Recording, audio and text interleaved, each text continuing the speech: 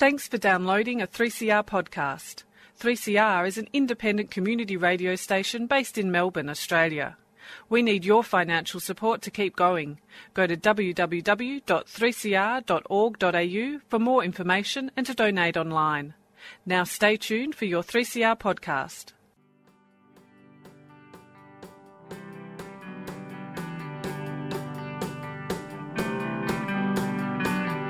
Animales humanos, animales humanos. Freedom of Species is a radio program dedicated to raising awareness about issues concerning animals. The program is broadcast from the 3CR studios in Melbourne, Australia, and streamed live via the 3CR website. Recent podcasts are available from both the 3CR and Freedom of Species websites. Welcome to Freedom of Species. My name is Kate Gracie, and I'm joined in the studio by Elio Chelotto of the Coalition for the Protection of Racehorses, or CPR for short. It's good to have you back in the studio, Elio. Thank you. So, the 7:30 report on the ABC broadcast a really shocking expose just last month of the thousands of champion racehorses that are slaughtered in abattoirs every year. And I found it a gruelling and relentless expose to watch. 50 minutes, you warned me. It was an ordeal to get through. I'm wondering, has this changed anything for your campaign, Elio, for the campaign of the Coalition for the Protection of Racehorses? It seemed like a game changer to me, but is it business as usual for you and your CPR volunteers? Well, certainly it did expose the underbelly of the racing industry, something that we've always known about. And that expose has certainly made people aware of what really happens to our racehorses once they leave the racing industry. And since it was aired now 2 weeks ago, it's been non-stop. Our phones have been going off non-stop. We've had emails. I've got no idea how many emails we've been sent by people concerned about racehorses, and certainly the media has been all over it, and we're just really glad and happy that finally the racehorses story is being told, and hopefully we'll see some dramatic changes occur in the racing industry in the future. Are you getting those emails and phone calls from the industry themselves? Are they responding in a positive way or in a defensive way? Well, the racing industry for the last couple of years haven't really wanted to deal with us at all. In fact, some of our emails to Racing Victoria, Racing New South Wales and Racing Australia, our emails are blocked and we have to use other emails. And we think that that's because they're wary of what we're trying to achieve and they refuse to work with us. And that is why we're in a position where where people are frustrated, and that's what has resulted is this investigation that has revealed the industry for what it is, and that's basically a callous and cruel industry that has very little respect for the horses that relies upon to exist. Now, I want to go back through some of those main revelations from that ABC show, the 7:30 report, which you featured heavily in as a primary interviewee. So it was claimed on the 7:30 report that over 14,000 foals were born to the Australian racing industry in the last financial year alone, but only about 8,000 were retired, which suggests to me, in the just most basic definitions of sustainability, that the racing industry is completely and utterly unsustainable. Now, have I understood that correctly? Well, yes. Well, the industry is not concerned about what happens to the racehorses once they're retired. They have a business model that relies on producing more horses than they really need, hoping that they will produce, the next Winx or Makybe Diva or Black Caviar. And so a lot of these horses simply don't have the temperament for racing or don't have the ability. So we straight away, there's this a huge number of horses, estimated to be roughly a third of the race horses that are born into the industry, which is like about 4,000 to 5,000, that don't even make it to the racetrack. And the racing industry, up until relatively recently, didn't even account for these horses. And then we get horses that the ones that do race are pushed to beyond their physical limits. They've got a jockey on their back wielding a whip. Then they use other devices like the electric jiggers, like Darren Weir was caught using, but we believe it's a lot more widespread. All these things, they're designed to push the horse to beyond their physical limits. And that's why we see race horses retired at a very young age. The average racing career for a racehorse is less than 3 years. Now, when you consider that a racehorse can live to 30 years, most of them are retired even before reaching maturity. And that's why we see roughly the same number of horses that are born into the industry leave the industry as well. The racing population of horses does not alter by much at all from year to year. It remains stagnant at around 31,000 racehorses. So there is a huge surplus of horses that leave the industry every year, and the industry up until now have not accounted for them, and there's no retirement plan for them. And that's why we've seen so many horses going to abattoirs and knackeries around Australia. There was talk in recent years about retirement plans and these wonderful lives that they were going to assure horses. What happened to all those grand words? Yeah, well, once wastage became public knowledge, probably about 5 or 6 years ago, as a direct result of our jumps racing campaign, whereby these horses were falling over and dying before our very eyes and in very horrific ways. The jumps racing supporters were saying if it wasn't for jumps racing, these horses would be sent to the knackery. And then that raised the question, well, what happens to all those horses that don't go into jumps racing? And so then that exposed the wastage problem. They did it to themselves. And, of course, then we had to answer to the questions that we were asked about these horses. And we, of course, were very aware of the problem. And that led to the industry having to make some changes. And we pushed for certain things. In fact, in 2013, we put forward a rehoming and rehabilitation proposal to the racing industry. And we worked out ways of how funds could be raised and what they needed to do to ensure that every horse in the racing industry is given a permanent home, given the opportunity to live out the rest of their lives. And whilst they, seemed to be kind of happy that we went to this trouble and looked like they were going to do something, I wasn't surprised at all that it basically stopped there. But what it did lead to was a retirement form, which basically did nothing. All it did was give them the data that they wanted to say that we don't have a wastage problem. The form was basically a form that they filled out the owner's name and the horse's name, and you ticked a box to say where the horse went. These horses could not be traced, even if you wanted to trace them. They didn't account and still don't account for the many thousands of mares that leave the industry. Once they leave the breeding cycle, they're not accounted for, and there's about 4,000 of them that leave the industry every year. So there's this huge discrepancy of horses that the industry, we believe, purposely do not want to know where they go. And as we've found out, most of these horses end up in abattoirs and knackeries. When the racing industry talked about the retirement plans, how did they propose of ever possibly retiring that number of horses every year? Well, what they did was they used the retirement form that said, according to their data, that less than 0.5% were being sent to slaughter. That represents about 40 or 50 horses, depending on which figures you use. And then they were saying that they had their own retirement plans that Racing New South Wales has and Racing Victoria has. And they were using it in a way as a PR exercise to give the impression that all these horses were being rehomed.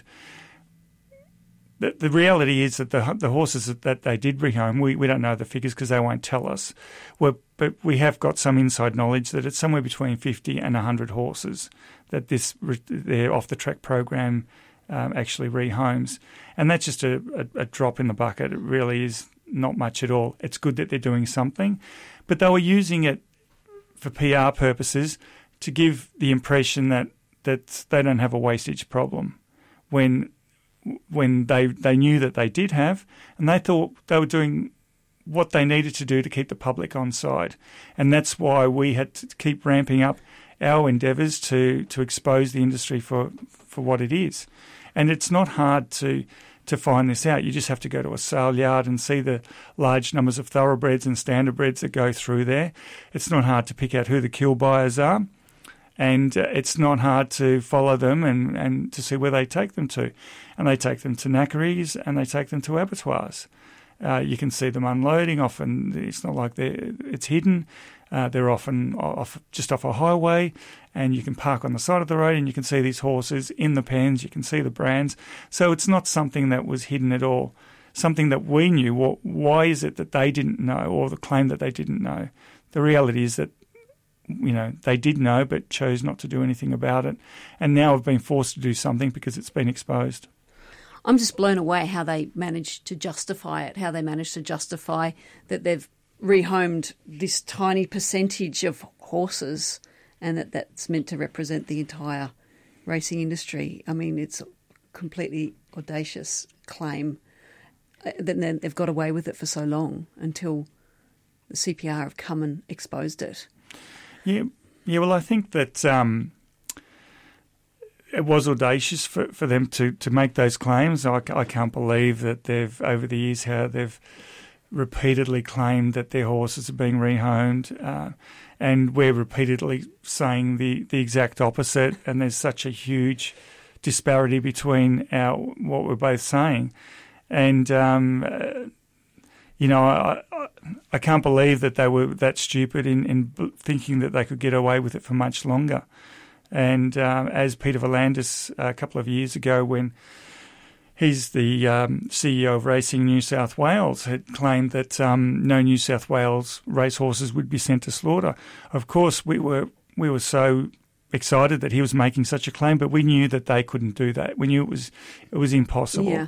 And at the time, I repeatedly tried to contact him to arrange a meeting to see how we could work together, and he refused to talk to us. And that, to me, was a sure sign that this is all smoke and mirrors, and this isn't going to result in saving many horses' lives at all.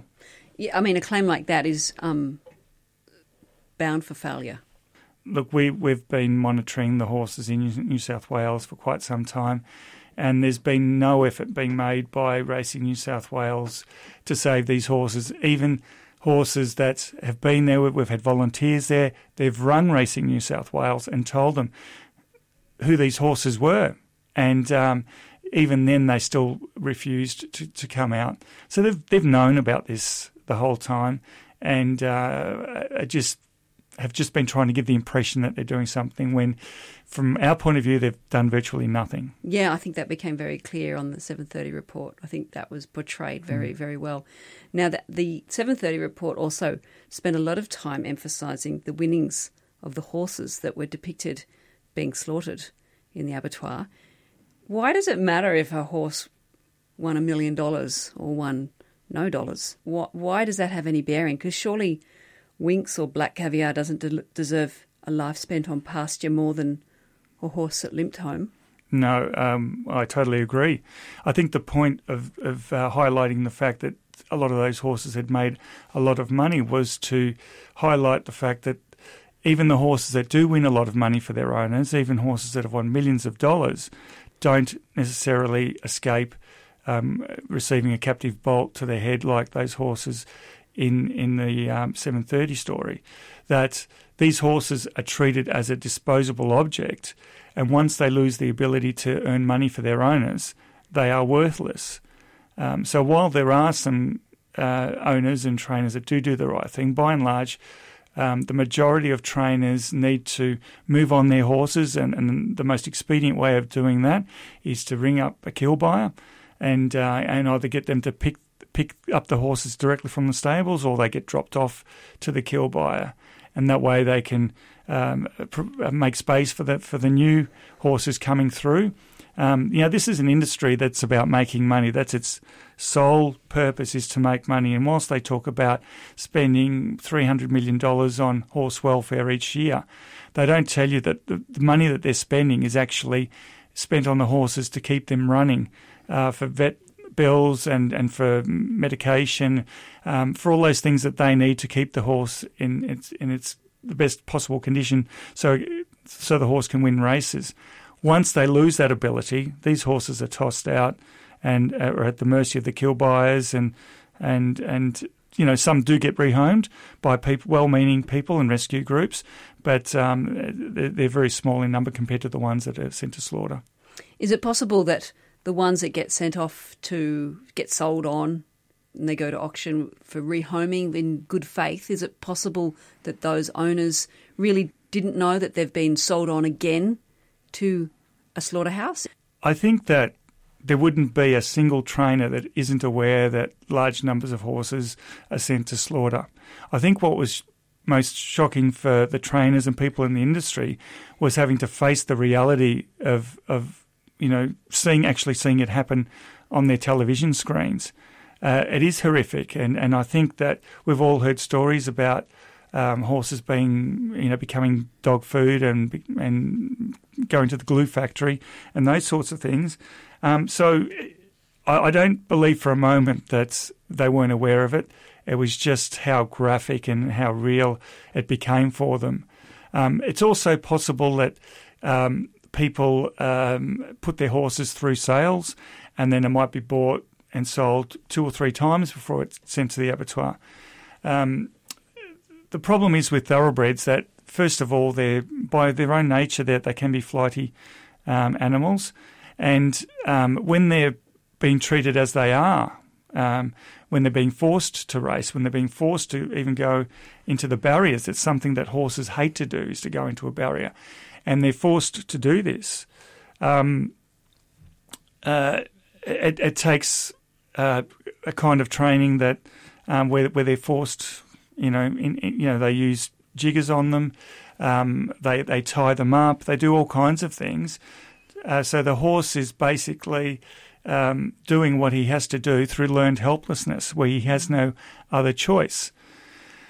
And so once they leave the industry and they find themselves in a sales pen, sometimes they even use tranquilizers to calm the horses down so they appear more suitable, and then they're taken home and then they're found to be crazy.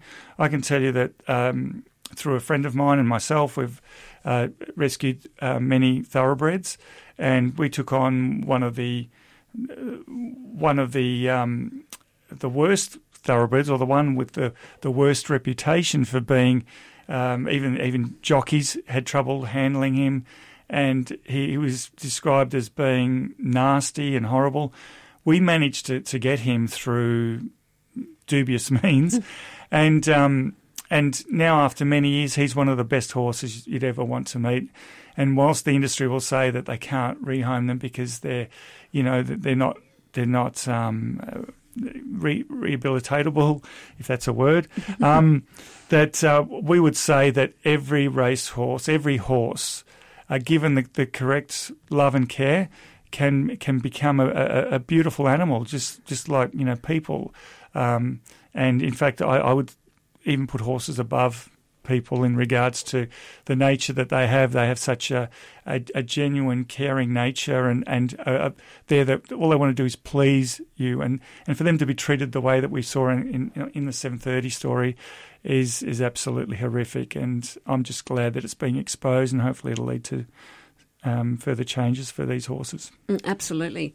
Now, the industry's regulation explicitly states that the slaughter of healthy racehorses is not on.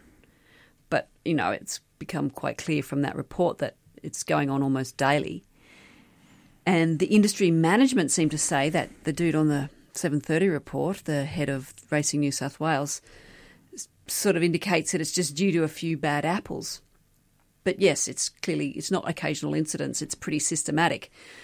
Can the racing industry be reasonably expected to police these regulation when it involves hundreds, if not thousands, of stables and race courses and other facilities right across the entire country? Like, what should be their applied level of responsibility for enforcement for this vast, geographically disparate industry? I would say that the industry breeds these horses, and they breed them for a profit. Without the racehorse, you wouldn't have a racing industry. The very minimum that they need to provide for these horses, and every single one of them, not just the ones that win millions or hundreds of thousands, every single horse that's born into the racing industry, we would say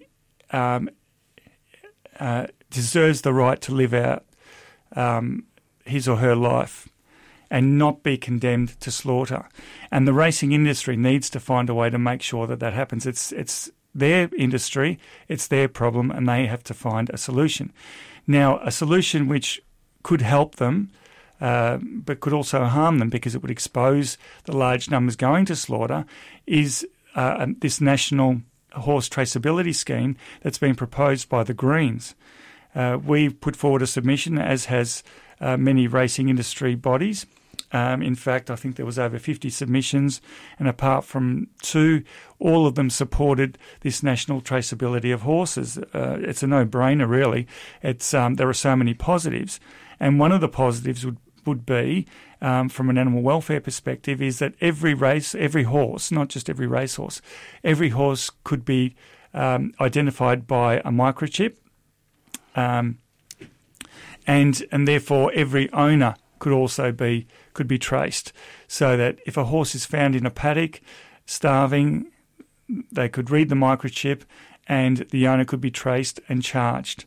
It would also mean that every thoroughbred in horse racing could be also traced, and that once it gets to, once the horse gets to, say, an abattoir, if the industry decides that it doesn't want any racehorses to be sent to slaughter, the horse could be identified and the owner traced and charged if they were guilty of taking the horse there, and then they would be in a position to positively trace every single horse. The problem is with the funding for this. Where the industry has claimed that they're now going to, or in Victoria at least, they're going to put $25 million over 3 years towards a retirement fund for these horses. In the submission we made back in 2013, we identified that you would need about $200 million every year across Australia. That's a significant amount of money. But the racing industry turns over almost $20 billion just in betting turnover. Wow. So just 1% of that betting turnover would raise $200 million. And we think it's not unreasonable for the racing industry to put 1% of all betting turnover to go towards a retirement plan for these horses. And I don't think there'd be a single punter that would begrudge 1 cent out of every dollar they punt on saving the horses' lives that they go to bet on. We put that to them back in 2013, and I hope that it's still on the table, but they do need to spend a significantly more than what they've allocated. And even then, we think that $25 million is really just a PR stunt to try to get people to go back to the races and downplay the problem that they have. It's going to be our job to make sure that they stick to their word and at least do something, and then we'll be certainly monitoring progress, and we will not stop until every racehorse gets the life that they deserve. The racing industry is sort of currently talks about this lifelong tracking of its horses, but as it stands, it seems that there's a very large reliance on the breeders and the trainers maintaining these accurate records of their horses in terms of whether they're active or whether they're retired, and where they've been sold to and who to. And as I see it, that these failures to maintain the records seem to create something of a smokescreen to cover up some pretty nefarious activities. Is that fair to say? Well, the racing industry is actually really good at keeping records from when the horse is born to when the horse leaves the racing industry. You can look up any horse that's raced in the last 30 or 40 years, and you know how many races the horses run, where they ran them, how much money they won, which stables they were at, even, what veterinary attention they received in that time. But once that horse is retired, all of a sudden the traceability ends.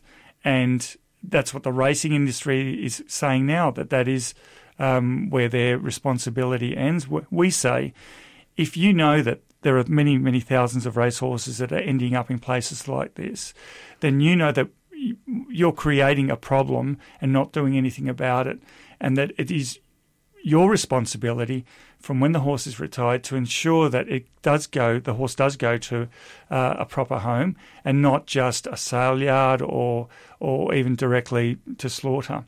That they have a responsibility to ensure that the horse has been permanently rehomed and not just a home for perhaps a month or two and then gets sent to slaughter.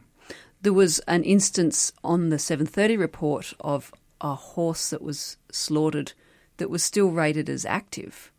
Was that truly a one-off incident? Is that not representative? Well, there's many horses in that story, and there's many more horses that are listed as active. So even their own record keeping is not that accurate. So the record keeping system is good, but it's not being maintained. That's right. That's correct. Now let's just have a break. Elio, you've got a track to debut here today, so this is where you're going to hear it first. Can you tell us about this track we're going to play? It's got a pretty special backstory, I think. This, what you're about to listen to, I don't know what genre it applies to. I think it's created its own genre. It was created less than 3 days ago when I asked a friend of mine to help me with recording some of the chants that we do at the races. Because after you do it, after an hour or two, you kind of get a very dry throat and it kind of hurts. So I asked him if he could give me a bit of a hand, and so he came around and he got out his computer and starts playing around with it, and he's telling me to just, say the chants into the microphone, which I did. And then he started doing some himself, and I wondered what he was doing. And then he said, oh, look, I might put a bit of a beat to this. It might sound better. It might be more appealing. And so he did that, and it did sound a bit better. And then he started doing some other funky things with it. And I wondered where this was going. And then it got to about dinner time, and I said, let's go and grab a bite to eat, which we did. And he said, look, leave it with me. Tomorrow morning I'll have something for you to listen to. So the next morning I got up, and sure enough, there was my phone there, and there was a message from him, and he said, listen to this. And I did, and I'll just leave it to you guys to listen to it and see what you think. Okay, so give us the name. What's the name of this track? The track's called "You Bet They Die." Awesome, and it's by Paul Nicholson. So let's go with "You Bet They Die," and we'll come back and we'll talk some more with Elio.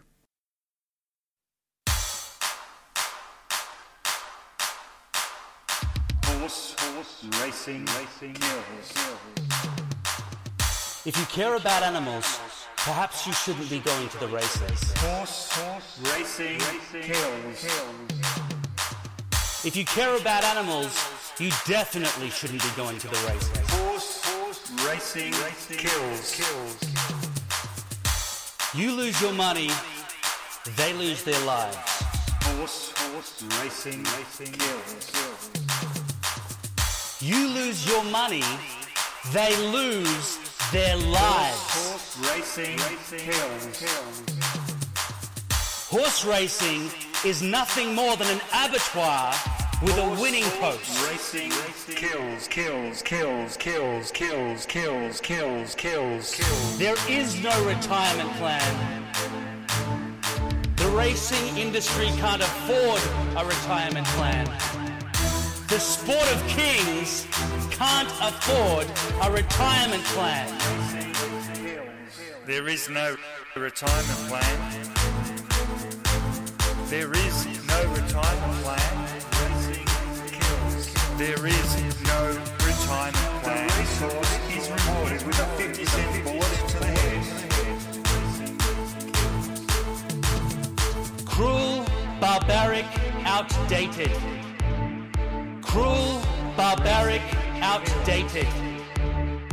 Cruel, barbaric, outdated. Racehorse is rewarded with a 50-cent bullet to the head. Jockeys have a retirement plan.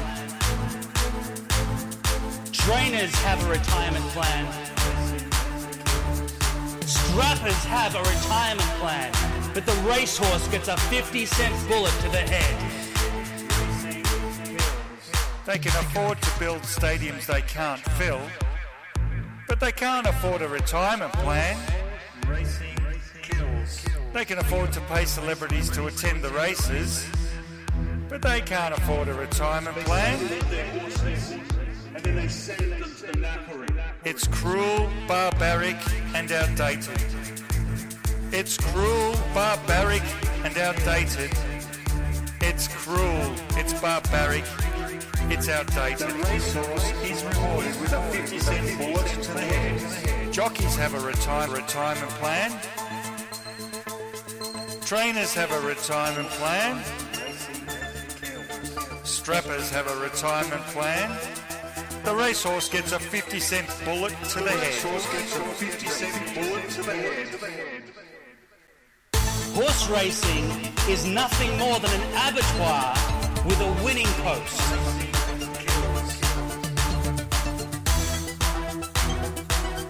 There is no retirement plan.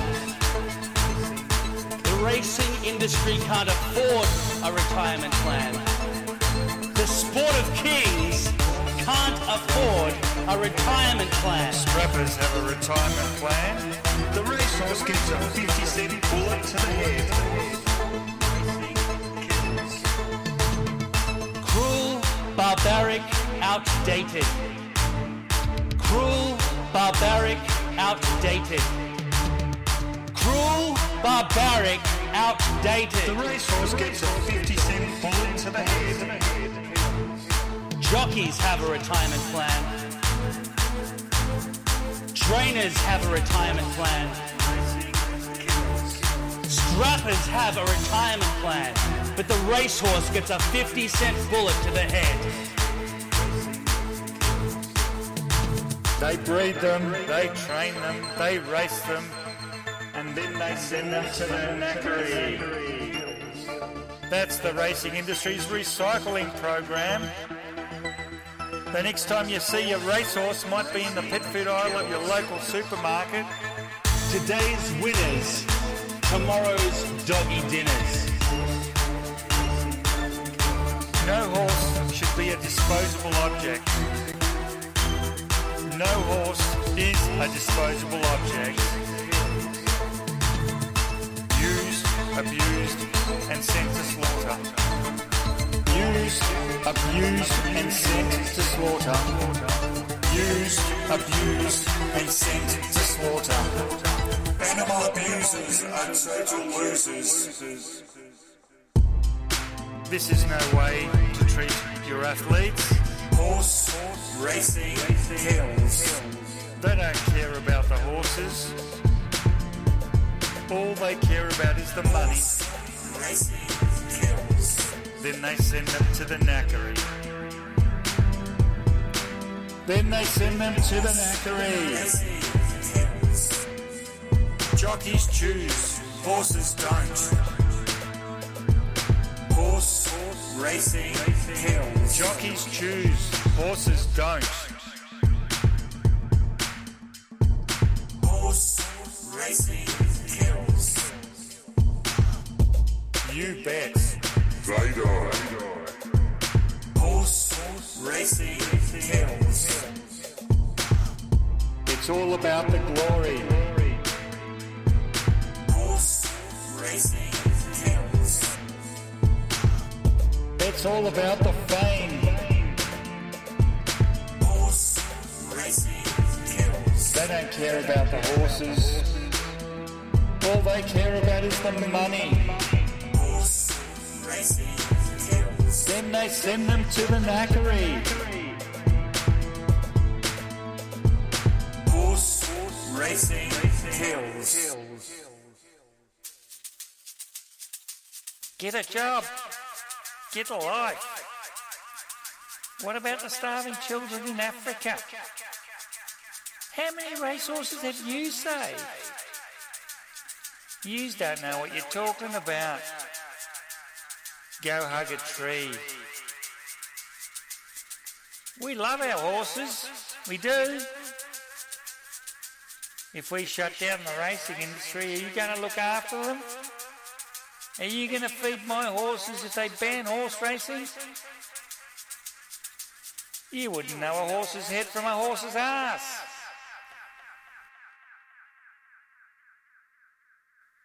You're listening to 3CR Radio.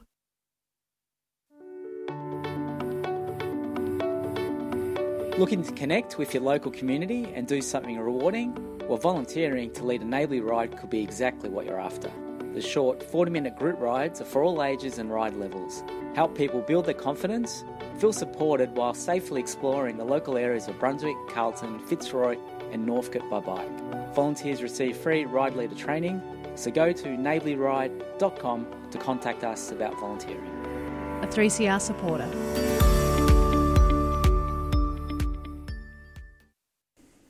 You're listening to Freedom of Species on 3CR Community Radio, and that last track you heard was You Bet They Die, and that was by Paul Nicholson, and that's the debut of that track just created last week. You heard it here first. So we're talking with Elio Gelotto from the Coalition for the Protection of Racehorses about the damning revelations that came out about the wastage of the racehorses in abattoirs in the Australian racing industry. It was screened on the 7:30 report last month. Now, I'm wondering about the footage that came out in that episode of the 7:30 report. It was horrifying. And I'm looking at that method of slaughter and thinking, good Lord, is that within the law? Can you tell me, is that a legal way of slaughtering a horse? Yes, the method in which the way the horses were killed is legal, which is with a captive bolt gun. And basically that puts a rod into the brain of the horse, and it's supposed to kill the horse the very first time. But as was demonstrated in the 7:30 story, that in many instances the horse needs a second, third or even a fourth captive bolt. And that's when you see the horse struggling around on the ground and no doubt in a lot of pain, but there is an acceptable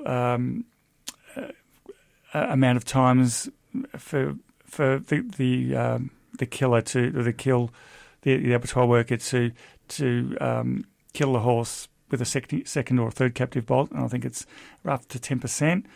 We think it's totally unacceptable that they need to find a way that the horse is killed instantaneously every single time. It just happened too many times. I think in some days it was up to about 15%, and it's totally unacceptable. What about the behaviour of the abattoir workers? Because there was footage showing, clearly horrible cruelty being carried out to those horses. There was electric shocks, there was beatings, there was kickings, there was kicking their head, beating them with polypipe.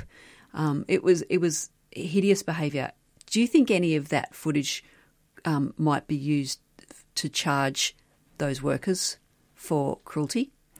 I believe that's being investigated, and certainly what we saw in the 7:30 story was horrific and totally unacceptable, especially when you consider that these poor animals are there not by their own choosing. They are frightened animals, and horses of all animals are very compliant animals. And it was just totally unnecessary, and it beggars belief why they behaved in that way. And we hope that that the police investigate it and that it's not to continue. But I would say that these horses don't deserve to be there in the first place. That this is the racing industry and a lot of other horse industries that breed too many horses, and what they need to do is just to reduce the number so that they don't need to send so many to slaughter. It's simply unacceptable just to be breeding these animals because for horse racing or for whatever other reason. And that's why we need this national traceability for horses to ensure that these horses can be protected and not sent to slaughter. Is this going on also with harness racing? Well, the harness racing industry has the same business model. It's exactly the same. It's smaller than thoroughbred racing, but they also rely on breeding. In fact, there's those that would say that harness racing is actually worse than thoroughbred racing. But it is a smaller industry, and they certainly breed way too many horses as well. And it's repeated again with the greyhounds, I believe, with overbreeding of greyhounds. So large numbers of puppies and then wastage occurring. Yeah, exactly the same thing happens with our greyhounds. That, a litter of greyhounds could be 10 and there might be 1 or 2 that they consider to be suitable for racing. And what happens to the rest of them, they don't account for them. So all the racing industries have adopt the same principle that they breed as many as they think they need to produce the desired number of competing racehorses, and they dispose of the rest. Now, perhaps the most shocking moment for me in that whole 7:30 report show was when it revealed the link between the horse abattoirs and the greyhound industry. Can you please expand for us the link between these two industries? Yeah, well, it's a symbiotic relationship that these industries have with each other, that one industry needs to dispose of their unwanted horses and the greyhound industry needs to feed high-protein meat to their dogs. And so we have these knackeries around Australia that produce pet food, and some of their main clients, the ones that buy the most amount of meat, are greyhound trainers that feed horses to their greyhounds. Is that horse meat making its way to just the general pet food stores as well, where just the members of the general public go and buy fresh meat for their cats and dogs? Is it something that maybe horse meat is being labelled as something else? Well, definitely there are pet food shops that are selling horse meat for pet food. And labelled as horse meat? I don't know that, whether they have or not. But certainly they are selling horse meat for pet food. It's perfectly legal. It's just something that's never really discussed. It's this part of the racing industry that they would prefer be kept undercover, and now they're having to face the reality of the consequences of trying to hide this problem. Where does the bulk of the horse meat go? Well, there's the abattoir that in Queensland exports their horse meat to Europe, mainly France, Belgium, Italy, Switzerland, and also in Japan and Russia, where they eat horse meat for human consumption. The knackeries kill their horses for pet food, and that could be like we just said, for greyhounds or domestic pets, or even the zoos as well. The zoos buy a lot of meat for their carnivorous animals. Australian zoos? Yes. Now, I can't help think that that the ABC show, the 7:30 report, has been something of a boon for how CPR, or the Coalition for Protection of Racehorses, is regarded. Because for the typical detractor who thinks that CPR is just, a bunch of protesting buzzkills, it must have been a bit of a shock to see the extent and the gravity of the surveillance that was being carried out, and at significant personal risk too. Do you think that's going to actually hold you in good stead in the future, that it's raised your reputation somewhat? Look, it probably has in the eyes of the public, but I think all animal activists are totally committed to what they do, and certainly our people are, and as are every single activist that's out there trying to expose the animal exploitation that is occurring. And I think that the general public now are aware that you will not stop animal activists from exposing the truth. And I really, admire those people that undertake that work, often at their own financial cost and also at the risk of their own safety. But it's work that needs to be done, and these people need to be applauded for what they do in trying to save the lives of these innocent animals that are at the mercy of humans. There seems to have been some really big step forwards made this year following that ABC broadcast. There's been celebrities pulling out of their cup appearances, and there's been some pubs and cinemas around the country boycotting racing-related events, which has been fantastic. So what's the way forward now, Elio? Like, are you targeting racetrack attendees, or are you targeting the sponsors of these big racing events, or is it a bit of everything? Well, we're doing everything we possibly can. So we're targeting sponsors, we're targeting racegoers. We're seeing social media is playing a huge role in exposing the reality of what happens to horses, but also what happens to all animals. And I think we should be excited about where the animal rights movement is heading. But certainly in terms of what we are doing, we do everything we possibly can. We write to politicians. We target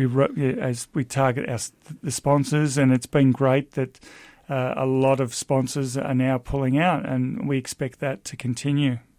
Excellent. Now, the average Melbourne Cup attendee, do you think they actually care about the racehorses? And I don't mean in terms of the compassion, because everybody likes to think that they care about animals, but do they care about the racehorses at the event? Because I'd imagine that half of the attendees at the Melbourne Cup are too munted in the car park to even see a racehorse that day. How do you kind of reach them in terms of caring about the horses at the event that they might not even barely be aware of? Look, I think that we're not going to get to everybody, but we don't need to get to everybody. I think we'll reach a tipping point where horse racing will become that unpopular that people won't even want to go. So I think that we were seeing up to the Cup events being held around the country. There's a lot this year. Yeah, there is. And there's a lot that we don't even know about. There's a lot that register on our website, and we ask if anyone is holding an Up to the Cup event to register it so that we can spread the word. So we're seeing that the Melbourne Cup Day is going to be, we hope it's going to be a day where we celebrate an Up to the Cup, and it's a day that we celebrate and respect animals and use it as a day that we all get together and perhaps even raise funds for a charity that's dear to them, an animal charity that's dear to them, because all these charities are often, running on a shoestring budget. And I think it's exciting that we are turning the Cup, Melbourne Cup Day on its head and making it a day where we can have that fun, and you can wear your silly fascinator if you want and have a glass or two of champagne, and it can be a day that we celebrate animals, not exploit them. I've got a bit of a confession, because a long time ago, not as long as I'd like it to be, but about 15 years ago, I was in a racehorse syndicate, and it was before I knew better. It was it's even just horrible to think about, but I was with an ex-boyfriend. He seemed like a fun idea, and we bought into a syndicate.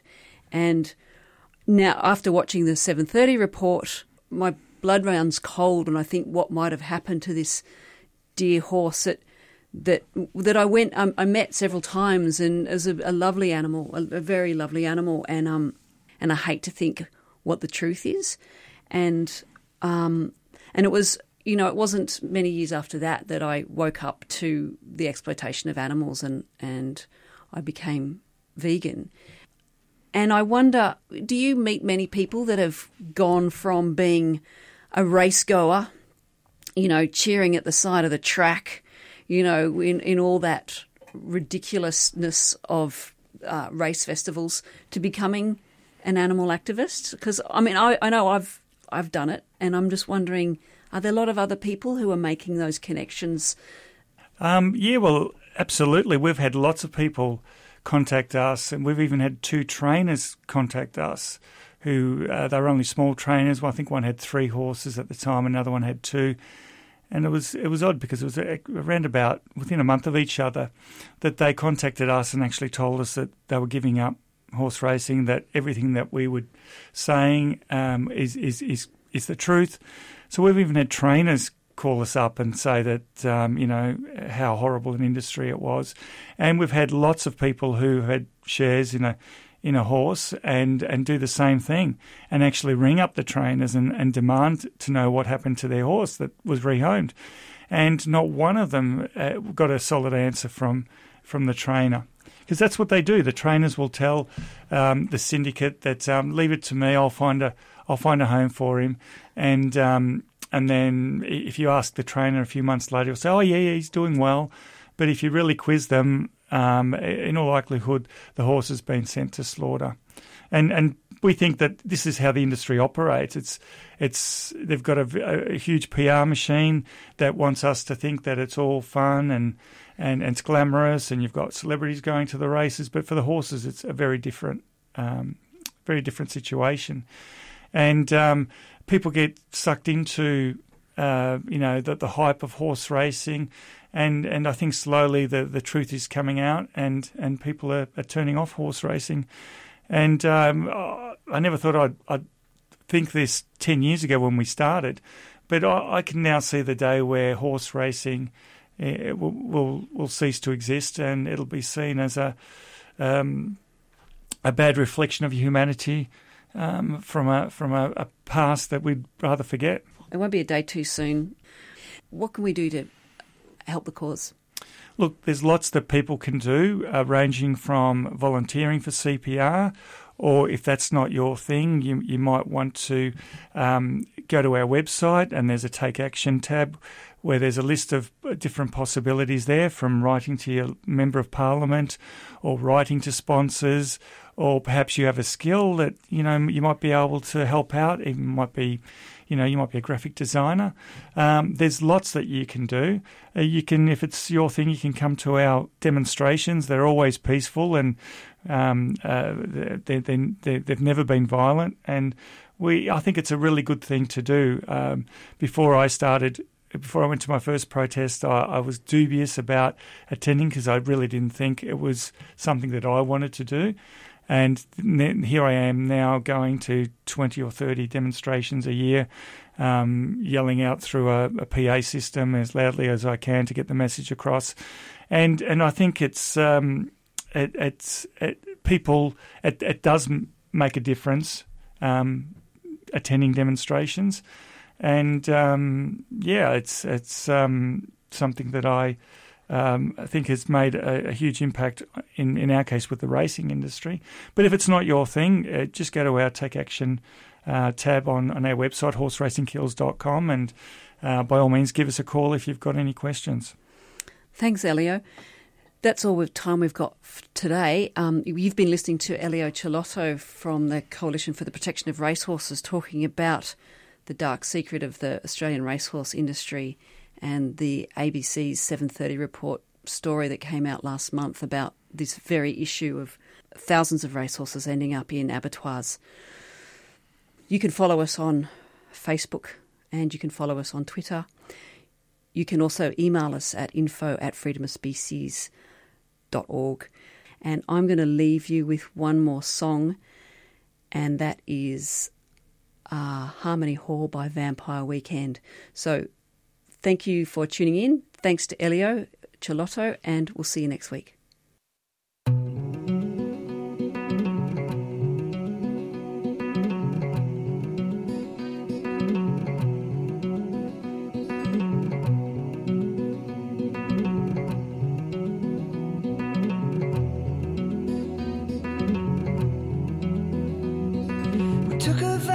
Summertime, now we find ourselves in late December. I believe that New Year's Eve will be the perfect time for the great surrender, but they don't remember. Anger wants a voice, voices want to sing, singers harmonize till they can't hear anything. Thought that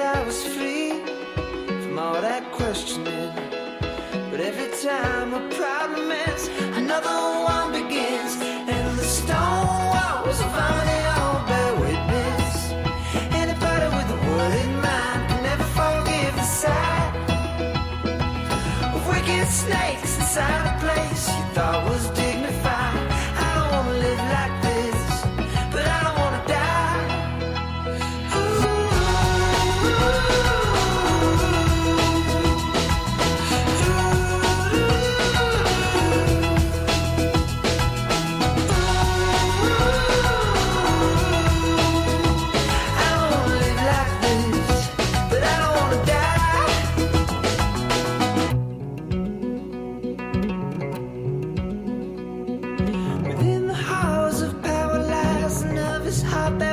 Like a young pretender.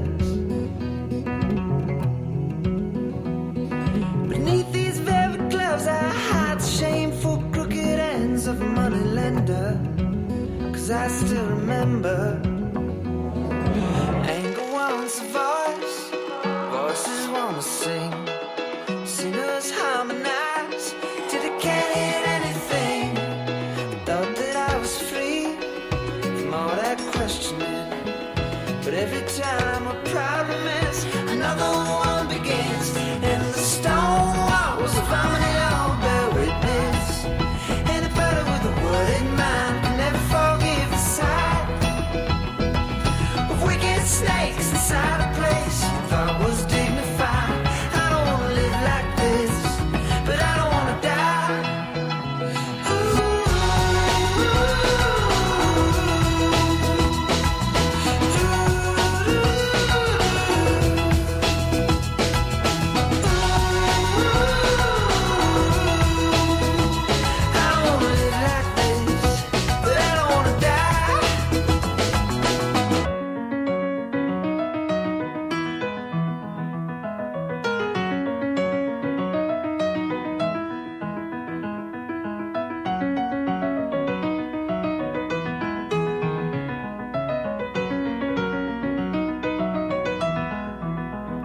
And the stone walls of harmony all bear witness. Anybody with a word in mind can never forgive the sight of wicked snakes inside a place you thought was dignified. I don't want to live like this, but I don't want to die.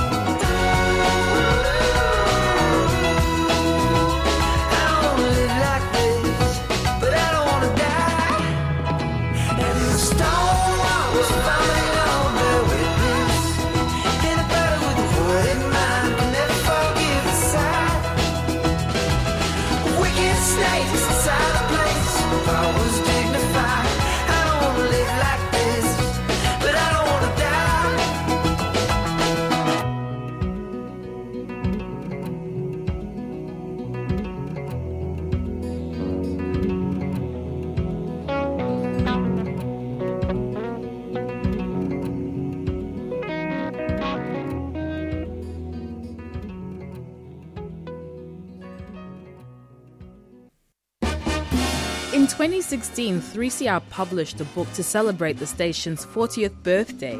Years in the making, Radical Radio, celebrating 40 years of 3CR, is a visually stunning account of the people and ideas that make up this dynamic station. At 300 pages, the book includes hundreds of images and over 50 features on programs, people, music and technology from across the decades. 3CR's Radical Radio book is now on sale for just $30. You can get your copy of 3CR's book at the station during business hours at 21 Smith Street, Fitzroy. Or online at 3cr.org.au/shop. Get a piece of your own history. On sale for just $30. 3CR's Radical Radio is available now.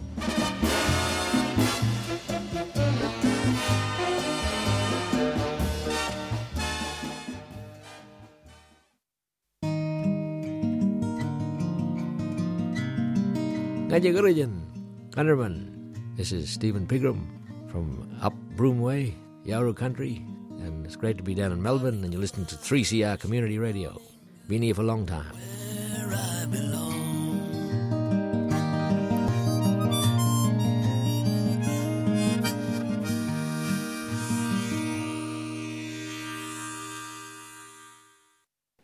You've been listening to a 3CR podcast produced in the studios of independent community radio station 3CR in Melbourne, Australia. For more information, go to allthews.3cr.org.au.